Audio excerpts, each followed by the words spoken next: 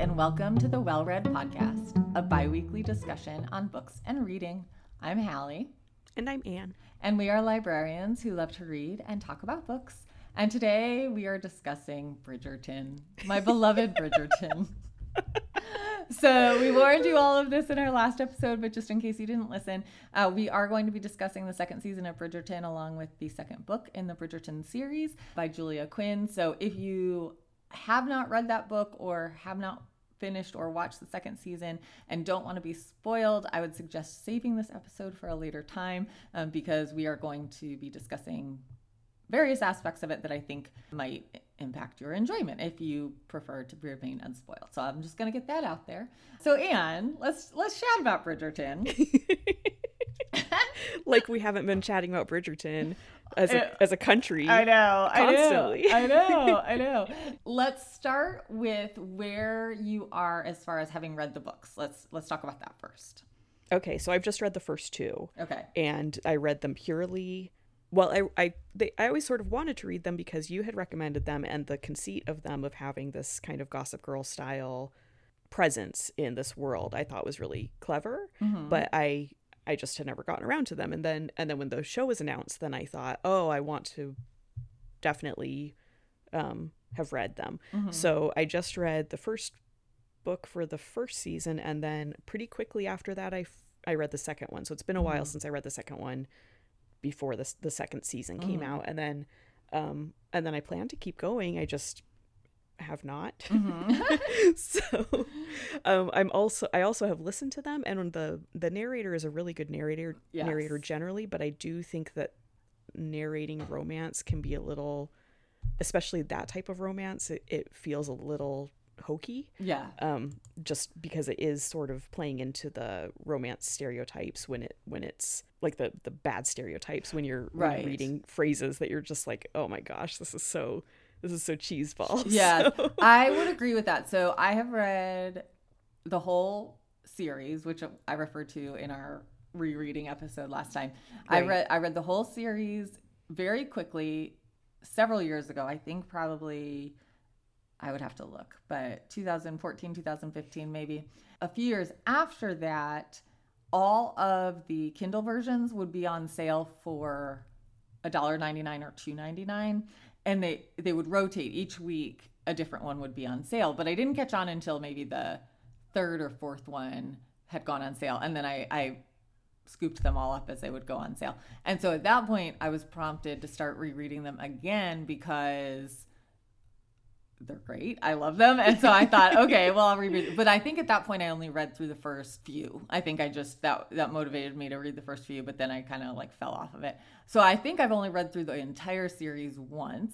And then I've read the first couple several times because then last year I listened to the first two on audio when the first season of Bridgerton came up. And then now I have just reread the second book in the series. So I don't even know. I'd have to go on Goodreads. I think 4 times I've read I read the second book. And just by, not because that's my favorite or anything, just because of sort of the way my reading patterns went. But yeah, I mean, I love this series. I think it's pretty well established that I love this series. I love Regency romance, but I do think that Julia Quinn does something pretty special with Regency romance because of the humor that she injects into it. And I think that her setup kind of has been emulated by other authors since she wrote these books.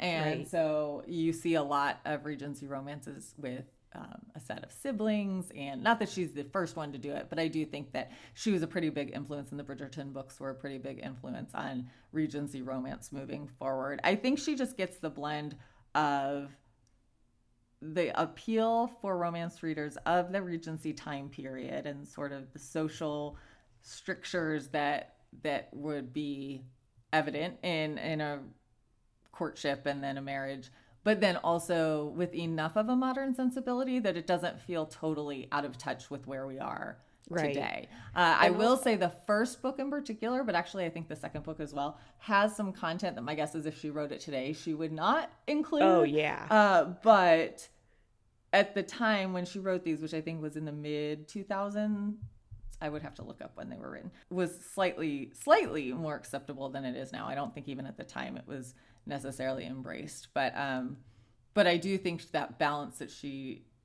has these lovable characters who feel kind of modern, especially somebody like Eloise. Her character like is chafing a bit at the social structures that are placed on her, and so you feel like they're somewhat modern, even though they're Regency romances.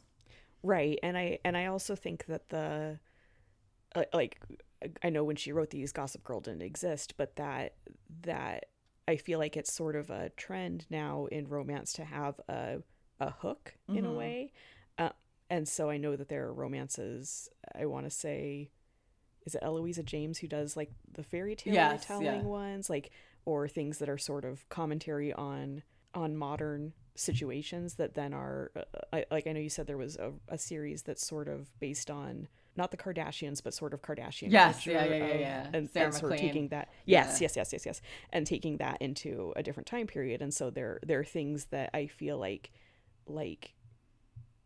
that feels very Bridgerton to me, to have this sort of little nugget of intrigue, I guess, or something that makes it this through line that isn't just here's they're all set in the Regency and that's it. There's something that feels like a hook that's a little bit different, and I don't know enough about it to be able to say that definitively, but I can't think of examples past Bridgerton, so I don't know, maybe it is. Yeah, I mean, again, I think Julia Quinn has influenced a lot of current Regency romances, among other authors. But yeah, I just think there's something about the way she writes these stories that she gets that balance so well of like the gossipy society stuff along with the romance and the yurting and all of that I think that it just hits every beat and I'm guessing she doesn't appeal to every single romance reader out there, but obviously she has a pretty broad appeal for people that she hits on all the different aspects that you want in a satisfying romance.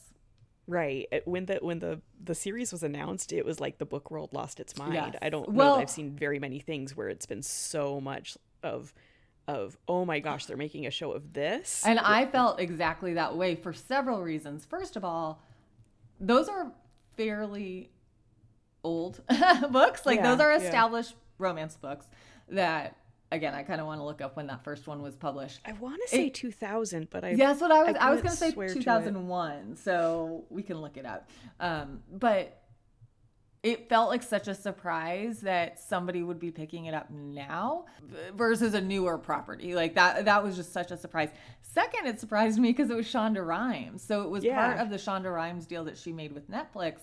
And it was, I think, the first thing they announced, or among the first things that they announced that she was doing. It was that and The Dropout. Or no, the Anna Delvey. Oh, yeah. We just watched that. Inventing Anna. Right, Inventing Anna. It was those two that they announced right off the bat. And so I know Shonda Rhimes like many other people do from Grey's Anatomy and Scandal and that murder show. And so Get Away with Murder, is that the one? Is that what it's called? I think so. But so this felt like kind of out of left field. It just felt like, whoa, Regency romance. And then you totally get it. It makes such sense because it is so much of the drama that she would, and the gossipy kind. Not that our other shows are gossipy, but they have that same melodramatic almost sensibility, plus the romance, plus the banter, plus like all these different things that are evident in the Shonda Rhimes shows that I've seen.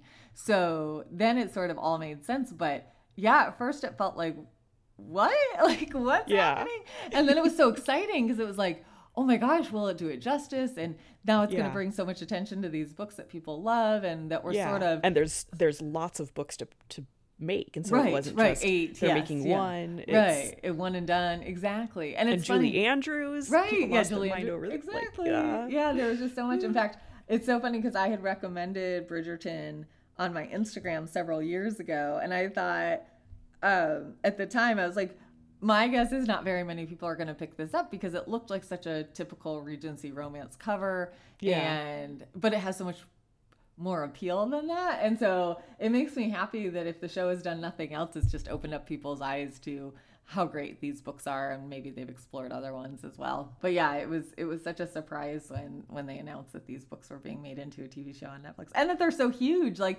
I've been glad to see how popular they've been once they were launched. It wasn't just like oh well, yeah, it's a TV show, but it didn't catch on. Like clearly they've caught the public's attention. So yeah, and I think sometimes it can be hard as book people, because we're getting so much book media thrown at us all the time, both professionally and just the stuff that we follow on social media. Sometimes I think it can be hard for me to gauge how popular something actually is in the zeitgeist, because I'm like, well, everyone's talking about this, but it's just that I'm getting all this. It's book people that are talking about it. But this is truly one where I'm very sure that everyone is talking about this. So it's if you're willing to watch kind of racy things, which I know not everyone is. Yeah. So. Well, and it's funny, I've been in different work conversations recently where Bridgerton has come up, that people are watching it, and it's funny. It's just really a lot of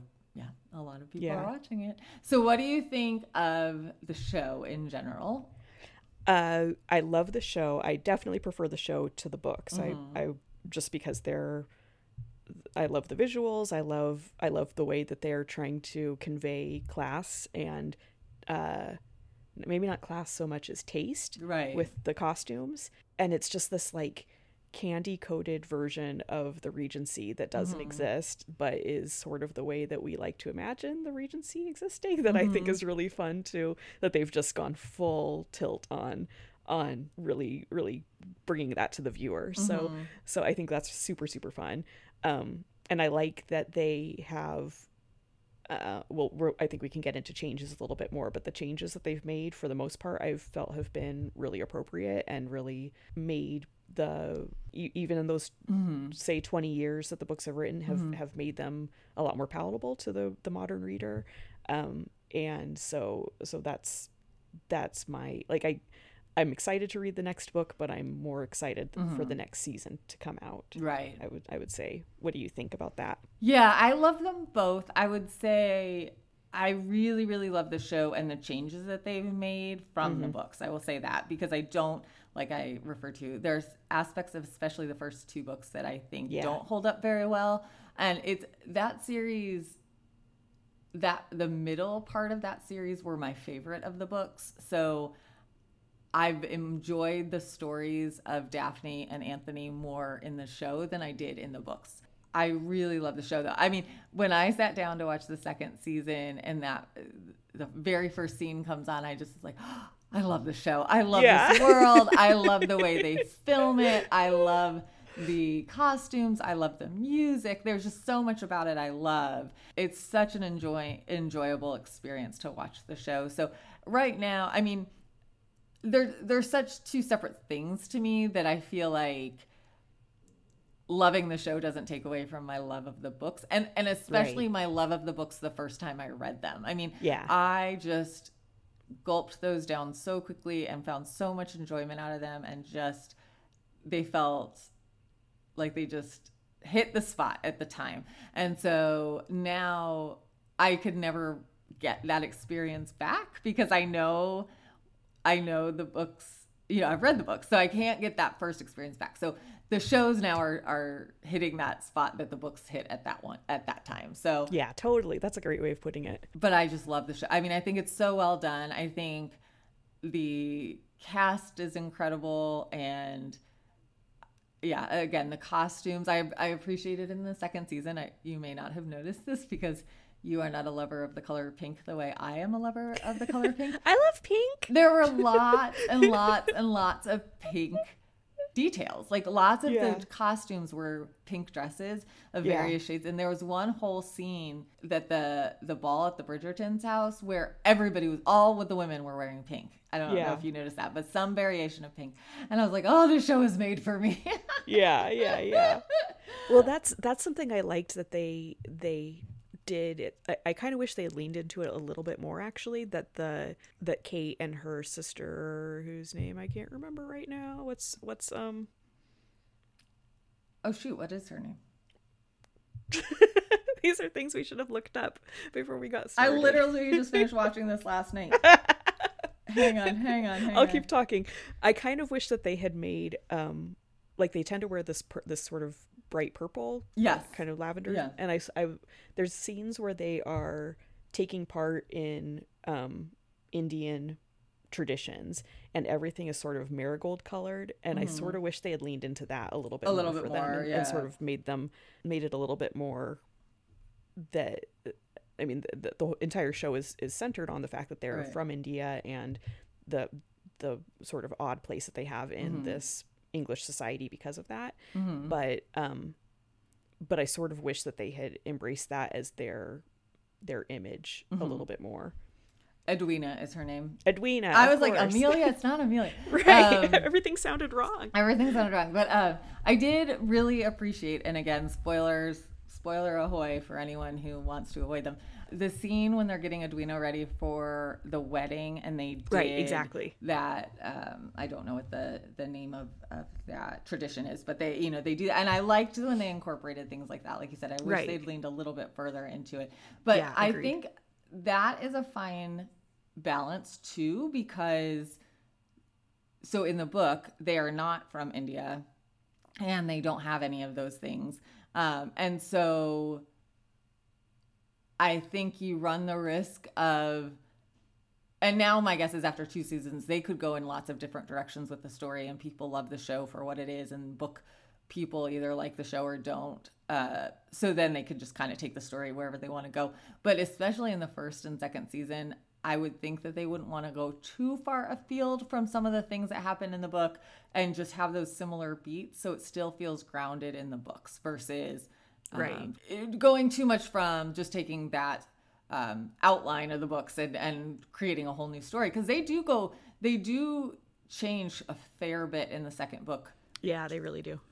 In the show, but there were definitely certain beats that were the same. So it was like there were enough callbacks to the book that you could be like, oh yeah, that's where they got that. That's where they got that. So I think that I'm guessing, the writers tried to find that balance and do those nods to the book while also making it more current and modern and diverse too. The books are all white people, and so they are trying to reflect a more diverse society. So and it does make sense too for them to be dressed as they are in most of the scenes, because they are to a pretty big degree trying to assimilate into English culture, and so it wouldn't make sense for them to make them, the Edwina is purely there to find a husband and to be the diamond of the season, and so it wouldn't make sense for that story if she's wearing something that doesn't fit with what everyone else is trying to get. Well, plus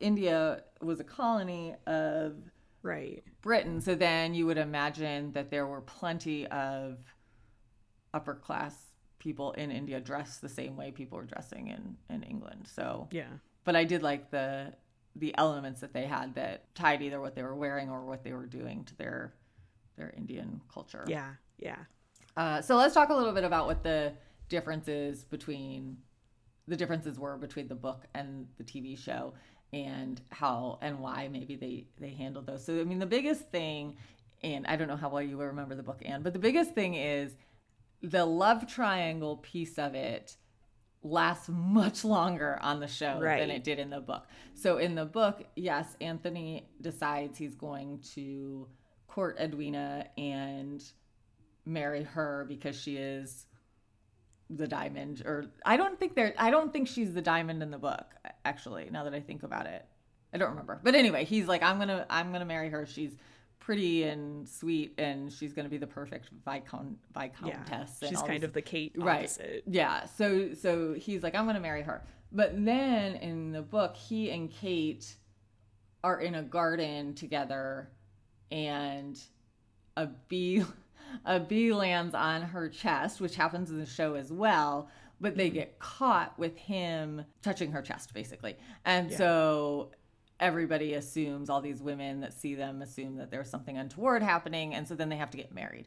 And so that the whole, and then the Edwina part of it is just sort of shuffled off to the side, like, oh, well, you're not marrying her anymore because you were like caught in this his plans were thwarted by this thing that happened. And now you were caught in this compromising position, and so you're going to marry her. And then it moves forward with Kate and Anthony. And the big thing with Anthony is that he has convinced himself that because his father died at age 36, I think, or 38, that Anthony's not going to live longer than that either. And so his whole philosophy is that he's not going to fall in love with his wife or have his wife fall in love with him, because he doesn't want to open her up to that heartbreak of losing somebody that she loves. And he's just absolutely convinced that he's not going to live that long. So they have some of that in the TV show, but not nearly as much of it as it's in the book.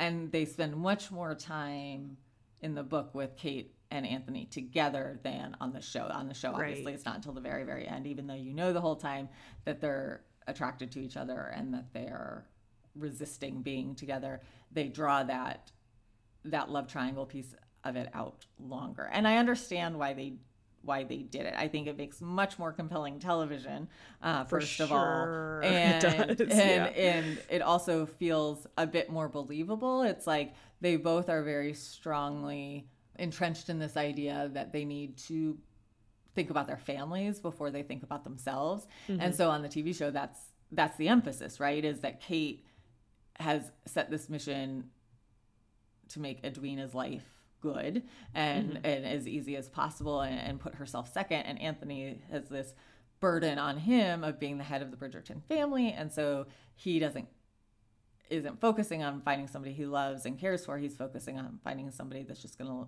continue the Bridgerton name and stuff like that. So I do think it makes for a much, much better TV show, and the tension that they can draw out there with the way they had it play out. But it was just an interesting difference from the book to the TV show. Right. And I thought it was if I hadn't known it, I'm kind of two minds on it, because I do think that the structure of the show is more successful, and so I'm happy for that. But I did regret, like, at a certain point I realized that the main the thing that I liked about the book so much was not going to be there, which is that they both have this shared sense of trauma that they are trying to get past. And so for Anthony, it's because of his father's death and the fear that he has of also leaving behind a family. And for Kate, I think her mother died she's terrified of thunderstorms. And I think it's because her mother died during one or because of one. It was she's very, very ill. She has the flu or something like that, and she's very ill for a week or something. And then during a horrible, terrible thunderstorm, Kate walks in. There's a big crash of thunder and lightning, and I don't know if it's the moment her mother dies or she sees her. I don't know. It's just it traumatizes her, and she associates thunderstorms with her mother's death. Right. And so when and they do call that back a little bit, and you know that Kate has this fear of thunderstorms, but it doesn't have anything to do with her past. And so when I realized that wasn't going to be incorporated, I was a little bit disappointed, because I in my review of the book, that's what I said I loved about this book so much, because they're helping each other heal through trauma, and that's something I'm really interested in, and I liked that mental health stuff is something, especially for a book of that age. I didn't really expect something like that for a mid 2000s book, and so I had really enjoyed that. And then when I realized that wasn't going to be the big thing to overcome in the show, I was a little bummed. But I do think that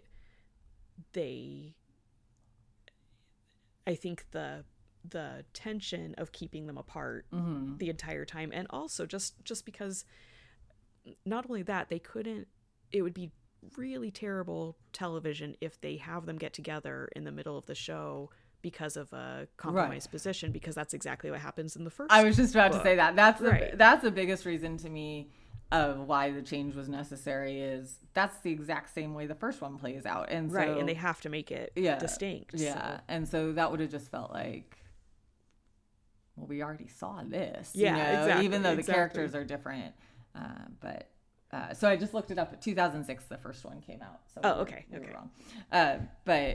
But yeah, I loved it. I will say, I really loved the first season of Bridgerton, but I loved this season even more. And I think because I loved Kate and Anthony's connection and chemistry and banter that they had. Like, I love that they drew out their first physical interaction till episode 7 or whatever it was. Like, I just it made so many people mad, but it was so great. It was so delicious. And you just couldn't, you just could see it. And I thought I loved them both individually. Like, I just really liked their characters, and the actors that portrayed them, I thought, did such a wonderful job. But then their interactions with each other were just so wonderful. So for me, even though the Duke was an extremely attractive man, and the first season I liked a lot, I did like the second season better. I thought that it just held together better for me. I felt like the first season was a little slow, and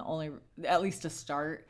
And the reason that I stuck with it and liked it so much was because I knew I loved the book so much. And so this one, to me, just everything felt a bit more believable about their relationship, and again, their chemistry and everything. I just loved it. Yeah, so. I 100% agree about the chemistry. Like, from the very beginning, they just, and I'm not always someone who loves, like, I've been in a relationship where people were like, you guys spar so much, you'll be great together when you finally get together, and it doesn't play out that way in real life. And so it's or at least it did in our case. And so I don't always find that to be the most romantic, but I liked the way that I thought that they built it up in a way that made it feel believable, where they don't like each other at first, and they sort of come to this understanding, and so much of them not liking each other is just because of how arrogant Anthony is, and how he really needs to be taken down many pegs before he's palatable. But I just, to me, Daphne is a very kind of milquetoast character. Yes, right. And so, I mean, and that's not even getting into the issues that I have with the first book of the choices that she makes. And so, but she's just, in the show, I thought that they developed her to, at the end, into something more interesting with her. Sort of, she gives a speech at the end about vulnerability and things that I thought was really moving. But she's the anti-Eloise, right? So she is playing the game, and she is very into the sort of the structure of that world, and of being an ornament, and that's just not as interesting as someone like Kate, who is rolling her eyes about it the entire time. And so I it's just automatically going to be more interesting. And then you have that element of Jonathan Bailey. Oh my gosh. Who I agree, he like, so good looking. Right. And he, like, so the Duke in the first season is just like preternaturally beautiful. He is such an attractive man, but almost to the point where you're like, I can't even look at him. He's so beautiful. But Jonathan Bailey has this quality of, like, this is the boy next door who suddenly turned super hot. Right. You're like, oh, holy crap, when did this happen? Right. And so at this point, my Instagram reels are basically just Jonathan Bailey things. And I was telling Hallie before that when I found out he was gay, I legitimately had this like, oh, now I'll never have a chance. And I'm like, never had a chance anyway. But because he does seem sort of boy next door, there's this like feeling of I don't know, a little bit more of a connection. I don't know. It made me laugh really hard. Yeah, I mean, it's what's funny is I did not find him that cute in the first season because of his sideburns. And so then it was a revelation in the second season. Right. Like, who is this and where did he come from? I sort of had to go back to the first season and look at pictures and think, is this the same person? Like, I knew it was the same person, but I thought, wait, I don't remember finding him super cute in that first season, but he certainly stepped into that role in the second season. Well, they play up his humor so much more in this season too, and he really is the fall guy in a lot of fall guy might not be the right word, but he's meant to be ridiculous in so many situations. And so and he leans into it. He's so good at that, of being so arrogant and so obnoxious in so many ways. But then, like, there's some scene where he's trying to sort of kiss up to the Sharma dog who's named Newton, and he's like trying to make faces at it through the door, and it doesn't want anything to do with him, and he's all sad afterward. Oh, it was so great.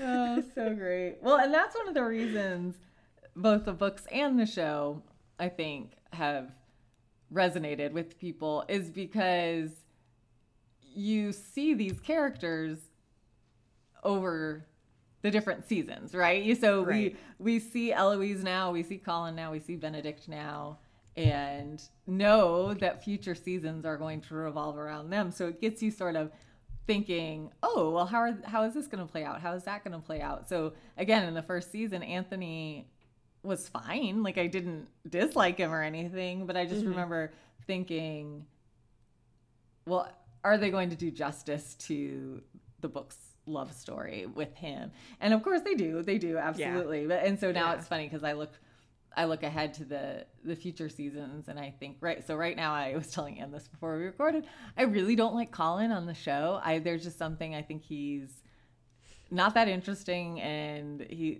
kind of insufferable the way they're writing him, which I think is probably intentional. But I'm like, how are they going to redeem him for his season in 2 seasons?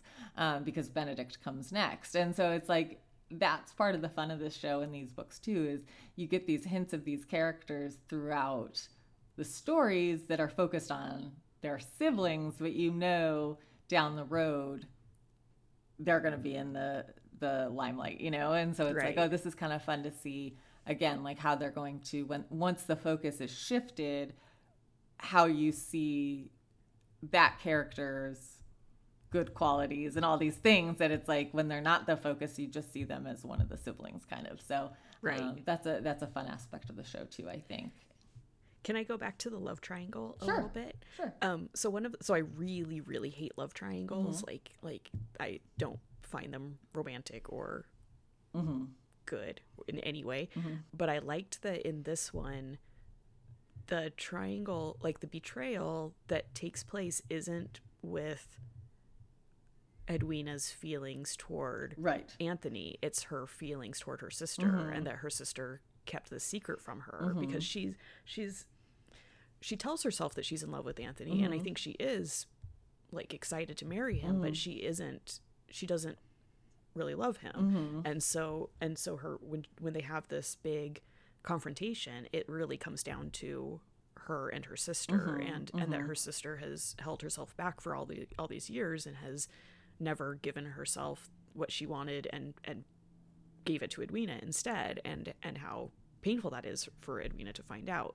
And so I really liked that they really focused on the sister relationship in this book, because that's something that's very dear to my heart, and I know to you too, and I liked that wasn't sort of, because in the book it's very much just she's her sister, right. The relationship between the two lovers is the important thing, but this has a really strong sister story as well. So I was really happy about that. Yeah, me too. I liked, actually, they developed that whole dynamic with their mom and the 2 sisters as half sisters. Like, they developed that a bit more in the show than they do in the book.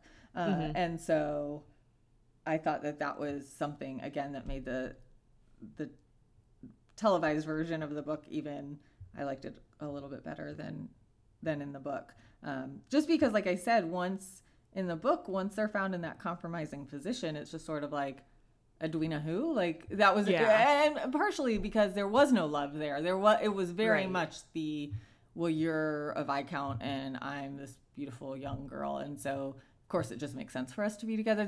There were never emotions. They developed those feelings more in the TV show that Edwina thinks she loves him, or recognizes that she wants love out of her marriage, than they do in the book. And so she's just kind of brushed aside, and nobody thinks about it again. And so I liked it. And I liked too in the show that they show the impact to their social status because of what happens. It's like, no, like that's a scandal. Like they were supposed to get married and she left him and at the altar. And so that's a big deal. Like just like it would be now. We'd all be, you know, if you knew somebody whose fiance left them at the altar, you would talk about it. And I like that they showed that too. And so I just thought they did a lot of things right with the TV show. And again, not that I don't love the book, but I just think that the book focused on different things. And so I liked the changes that they made to the TV show. And I'm guessing there are, if I went and tried to find people who love the books, there are going to be people who didn't like the choices the TV show made because it wasn't true to the book. But I thought they made really good choices that made for a good watching experience that,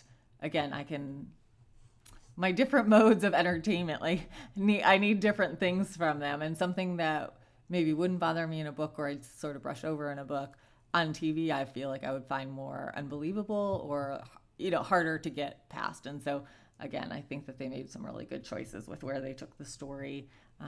And I loved one thing I will say that they stuck pretty close to. There were some changes from the book, but the Pall Mall scene where they play Pall Mall, that's a very iconic, beloved, iconic part of the Bridgerton books, and they play Pall Mall in multiple books, but this was the first appearance, and they did such a great job with that. It was so fun to see that play out on screen, and I loved that they included that in very much the same way it is in the book. So that was fun to see. I'm glad they didn't change that too much.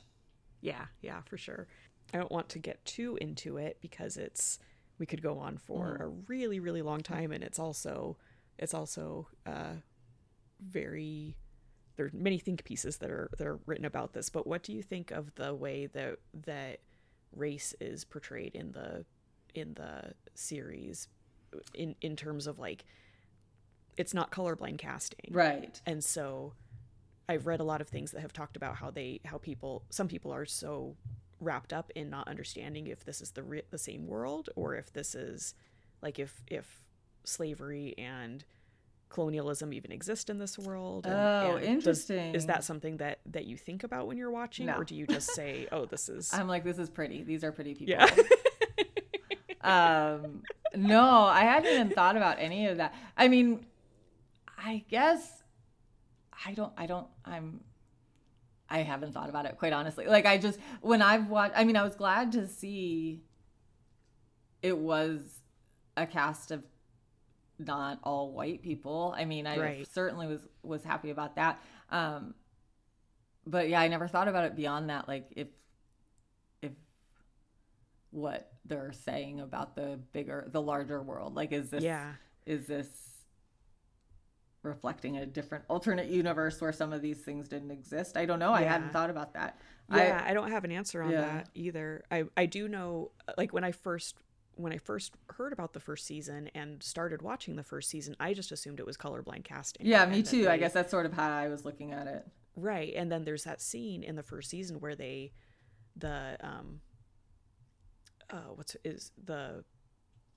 is she the Duchess? That's the godmother of the Duke. Oh, yeah. Right? What her title is? I can't remember. Yeah. But she says specifically that the king fell in love with a black woman, and that it changed their status in the world, and that really shocked me because I didn't realize that was what they were going for. And in this season they sort of go even further with that, where the Sharmas are like, there's a scandal because their mother married someone below her station, and moved to India, and so I like that they still bring that into it, and that it isn't just we wanted a diverse cast, but they're thinking about that a little bit. Yeah. I mean, I kind of turn my brain off when I watch a show like this. So, I mean, I should be sorry, I don't mean to put you on the spot. No, I should be thinking about things like that. I mean, I guess I just sort of went along with it. Like, I just sort of was like, okay, well, this is the world. Like, now I kind of want to go read more about what you're saying, because I just assumed. So yes, I would say I assumed the same thing when I saw the casting for the first season. I was just like, oh, cool. They're just color, like doesn't matter, like whoever the best actor, or like whatever the situation is, that's who gets cast. But that's interesting that maybe it's probably there's more to it than what I was interpreting or not interpreting, as the case may be. And it's interesting because there are definitely people who think that it should go farther than it does, and that they're not saying enough. And so it's fascinating to me to see, like, sometimes I feel like people are just looking for things to write about, and so they have to find, I guess that's sort of the nature of analysis anyway, is that you're picking things apart, which is totally fair. But there are definitely, I get how when you search for one thing, then you get lots of articles fed to you. So I've read a lot of things where some people think, oh, this is great, the level that they're keeping it at, and the commentary that they're making, and then other people are saying, no, I don't know, like, you can't just erase the entire history of British colonialism and slavery. And so I wonder, as it goes on, will there be more that they tease out with that, or will they purely keep it at that level? But it's interesting. It's sometimes hard when you have the first season of something and you want all the answers then, and then you realize, well, there are more seasons coming, so they might develop this more. Right. And I will say, so I just finished the second season last night as we're recording this, so I have not Googled anything about Bridgerton as I've been watching, because I saw that it was going away from the book storyline, and so I just wanted to see how it played out. And so I didn't want to know how they got to where I knew they were going to end up. So I have very purposely tried not to read stuff about it, at least this season. So now I'm curious to go back and look and see what people have to say. I mean, you're never going to please everybody. There are always going to be people who are annoyed one way or another, or have commentary about it. But I like the way they've handled it so far, and I'm certainly, it's not up to me whether I like it or you're gonna keep watching. Yeah, exactly. You should start Googling Jonathan Bailey longing glances and see how your search history I'm going takes you. Oh, it's so good. He's so great. She's so great. I love Kate. Kate was perfection. That actress. Yeah, Simone Ashley. She's a great actress. Yes. All right. Well, anything else? We've now been rambling on about the show for 45 minutes. Is there anything else? I didn't think we had that much to talk about. Of course, I knew we would. We've talked about at other times. I know. Is there anything else you would like to say about the show or the books? Or you said you intend to continue on with the series, right? With the books? Yeah, I tend to like to watch things and read things pretty close together, because I do forget things fairly quickly. And so even as I was watching the show, I probably read the book, I would guess, last year at some point. I couldn't remember if I knew the bee scene was different. I knew they got together midway through the book, but I couldn't remember if there was more of a love triangle aspect to it that I wasn't remembering. And then I was talking to you and to some other friends, and they're like, no, this is super, super played up for the show. And so I don't like not remembering those things. So I probably will wait until it's a little bit closer to, which I don't know if they've set a release date for the next season yet, but I'll probably wait a little bit closer to that. And then plus, I don't have time right now. Right. So. Yeah. You have so much other reading to do. Yeah.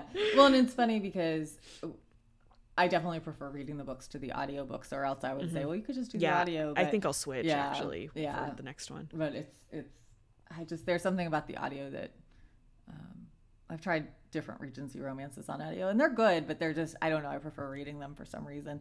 Contemporary romance, I don't have that problem with. But, right. It's people saying like, oh, I love you. I love you. Yeah. It's so funny on audio. Yeah. It just, so it's funny. There was one day I was just having kind of a stressful week, and I had a few extra minutes, and so I popped into a bookstore and bought like 5 books, just to be like, retail therapy is a real thing, people. It totally is. Anyway, and so I bought, because like I said, I snatched up the Kindle versions of books, I think 4 through 8, but not the first few.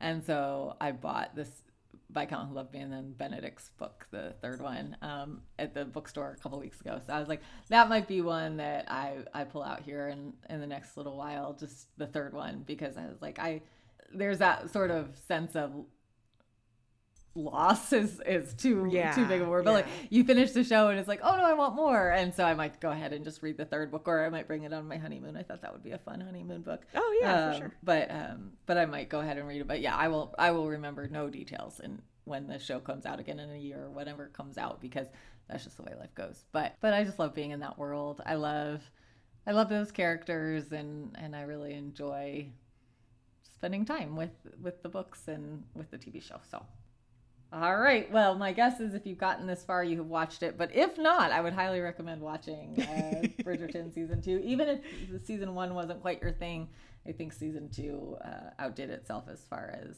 compared to season 1, I would say. Agreed. Yeah. All right. Well, we will be right back with what we're reading this week.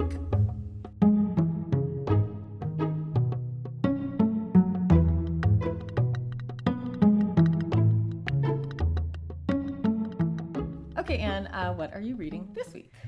I'm reading a book that's coming out in May that's called The Change by Kirsten Miller.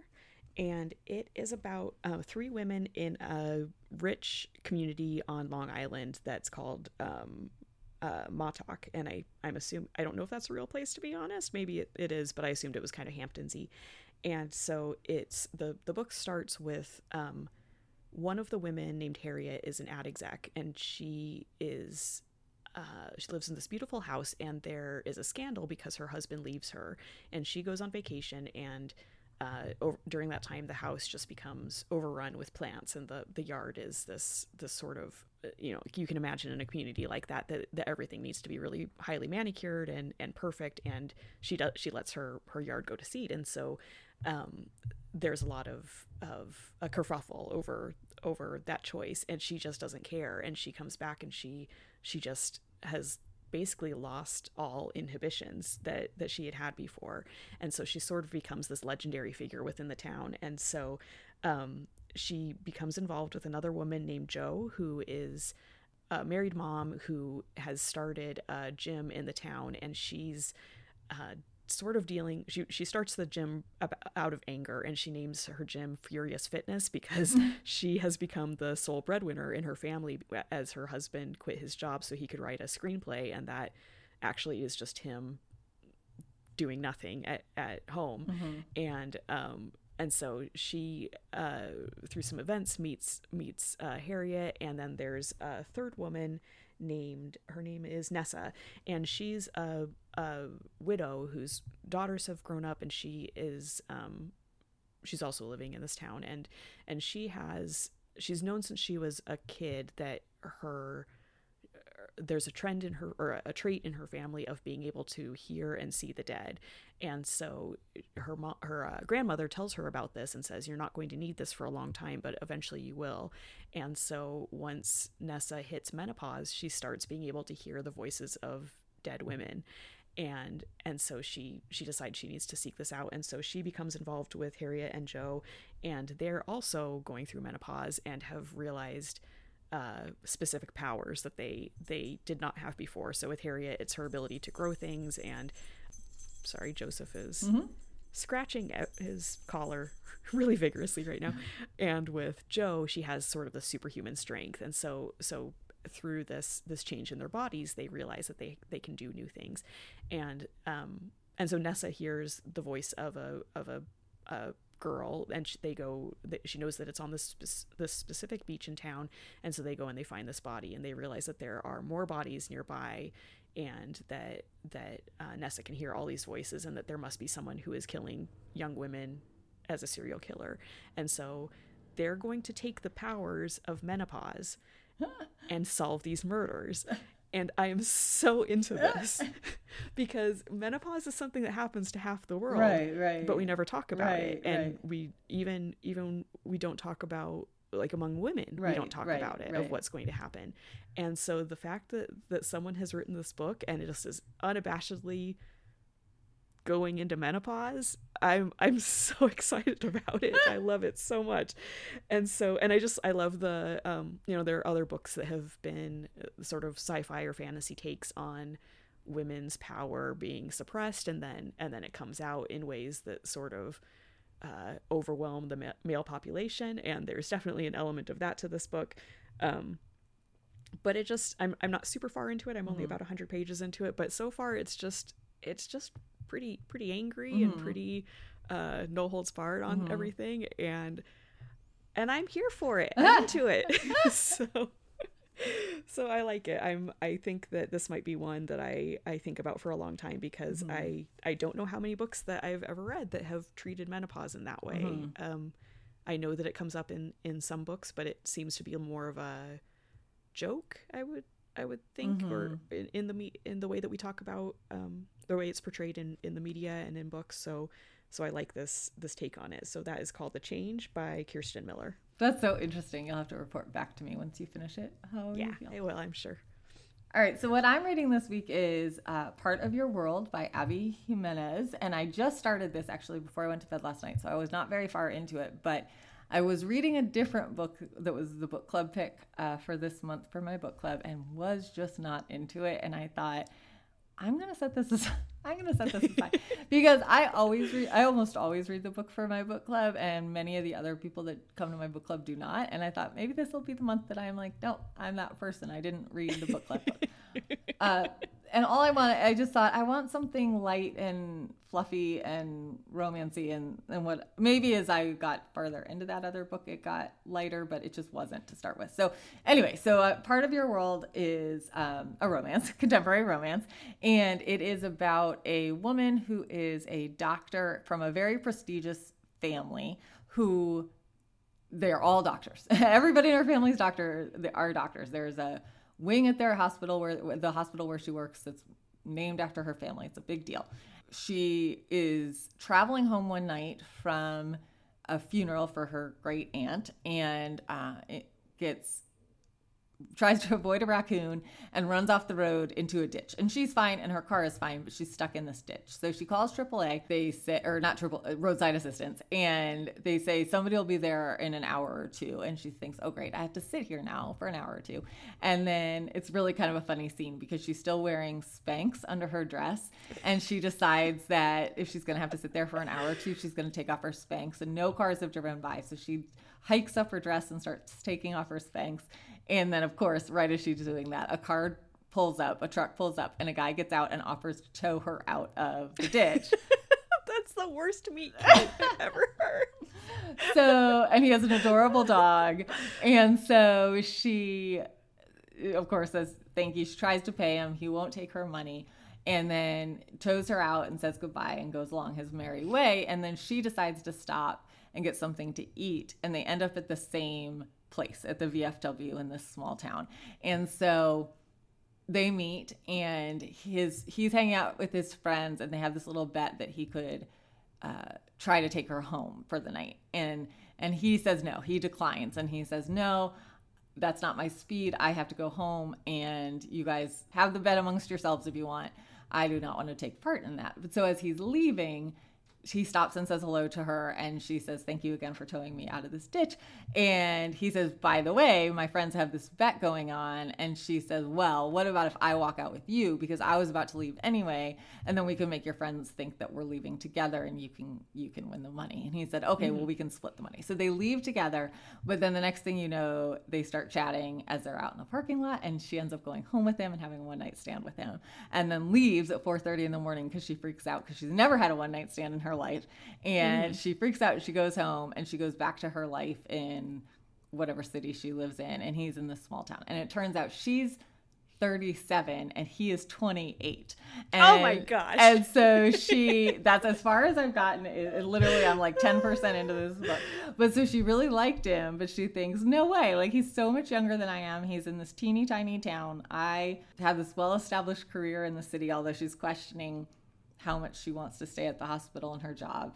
And so that's where I am. So my guess is, with the title Part of Your World, is that's a huge aspect of this story, is that they both come from such different worlds, and how do they mesh those, if they like each other, into being together. So Abby Jimenez writes romances I just really love. There's something about her writing style and the way she tells her stories that just grab me from the start and pull me in, and this one is no different. no different. She often has dogs in her books, which I appreciate, and it's just adorable so far, and it's funny, and the main characters are really likable, and I'm into it so far. So that's Part of Your World by Abby Jimenez. It's so funny that my reaction is horrified of him being 28, and I think, oh, that would if it were reversed. Oh, that happens all the time. Yeah, but the idea of being an established woman dating a guy in his 20s grosses me out so bad. Just as me personally thinking about like online dating and looking at someone that young, I'm just like, oh my gosh, there's nothing worse. Well, and it's funny because they even mention that in the book, because she has just broken up after 7 years with somebody who is like 10 years older than her. Mm-hmm. And so her friend even says that. She's like, if this were the opposite and it was an older guy and a younger woman, nobody would think twice about it. It's just because of that predisposition to thinking that's weird if you're an older woman. If it's the opposite, nobody blinks.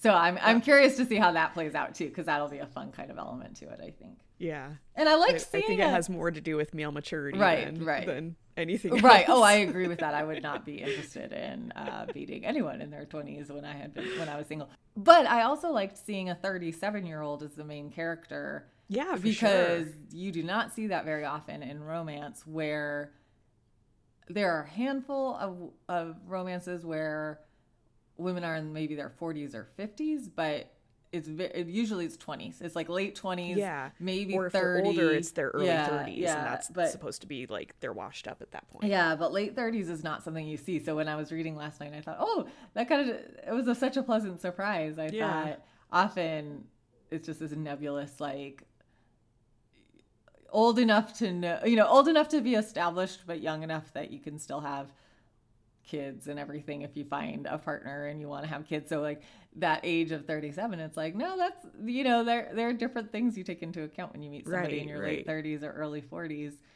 than you would when you were in your 20s. So anyway, I'm super excited to keep reading it. I was kind of forcing myself through this other book, and I'm sure it's a wonderful book. It gets great reviews, my book club book. I just was not in the frame of mind to enjoy it right now. And so I set that aside, and I thought, I'm going to pick up something that I'm pretty sure I'm going to like. And sure enough, so far, I am enjoying it quite a lot. All right. Well, there's nothing really to go back over since we just rambled about Bridgerton for an hour. But if you would like to get in touch with us to give us feedback or a suggestion on a topic you'd like us to discuss, you can email us at wellreadpod@gmail.com. You can find us on Facebook, Twitter, or Instagram at wellreadpodcast. Just a side note, we'll have one more episode, but then we're going to be taking a little break because Anne has travel plans and I have travel plans, plus there's a wedding thrown in there. So we are going to be taking a little hiatus just to prepare everybody. We keep our... Not a long one, we promise. Oh, well, we say that every time, then it's like 6 months later we come back.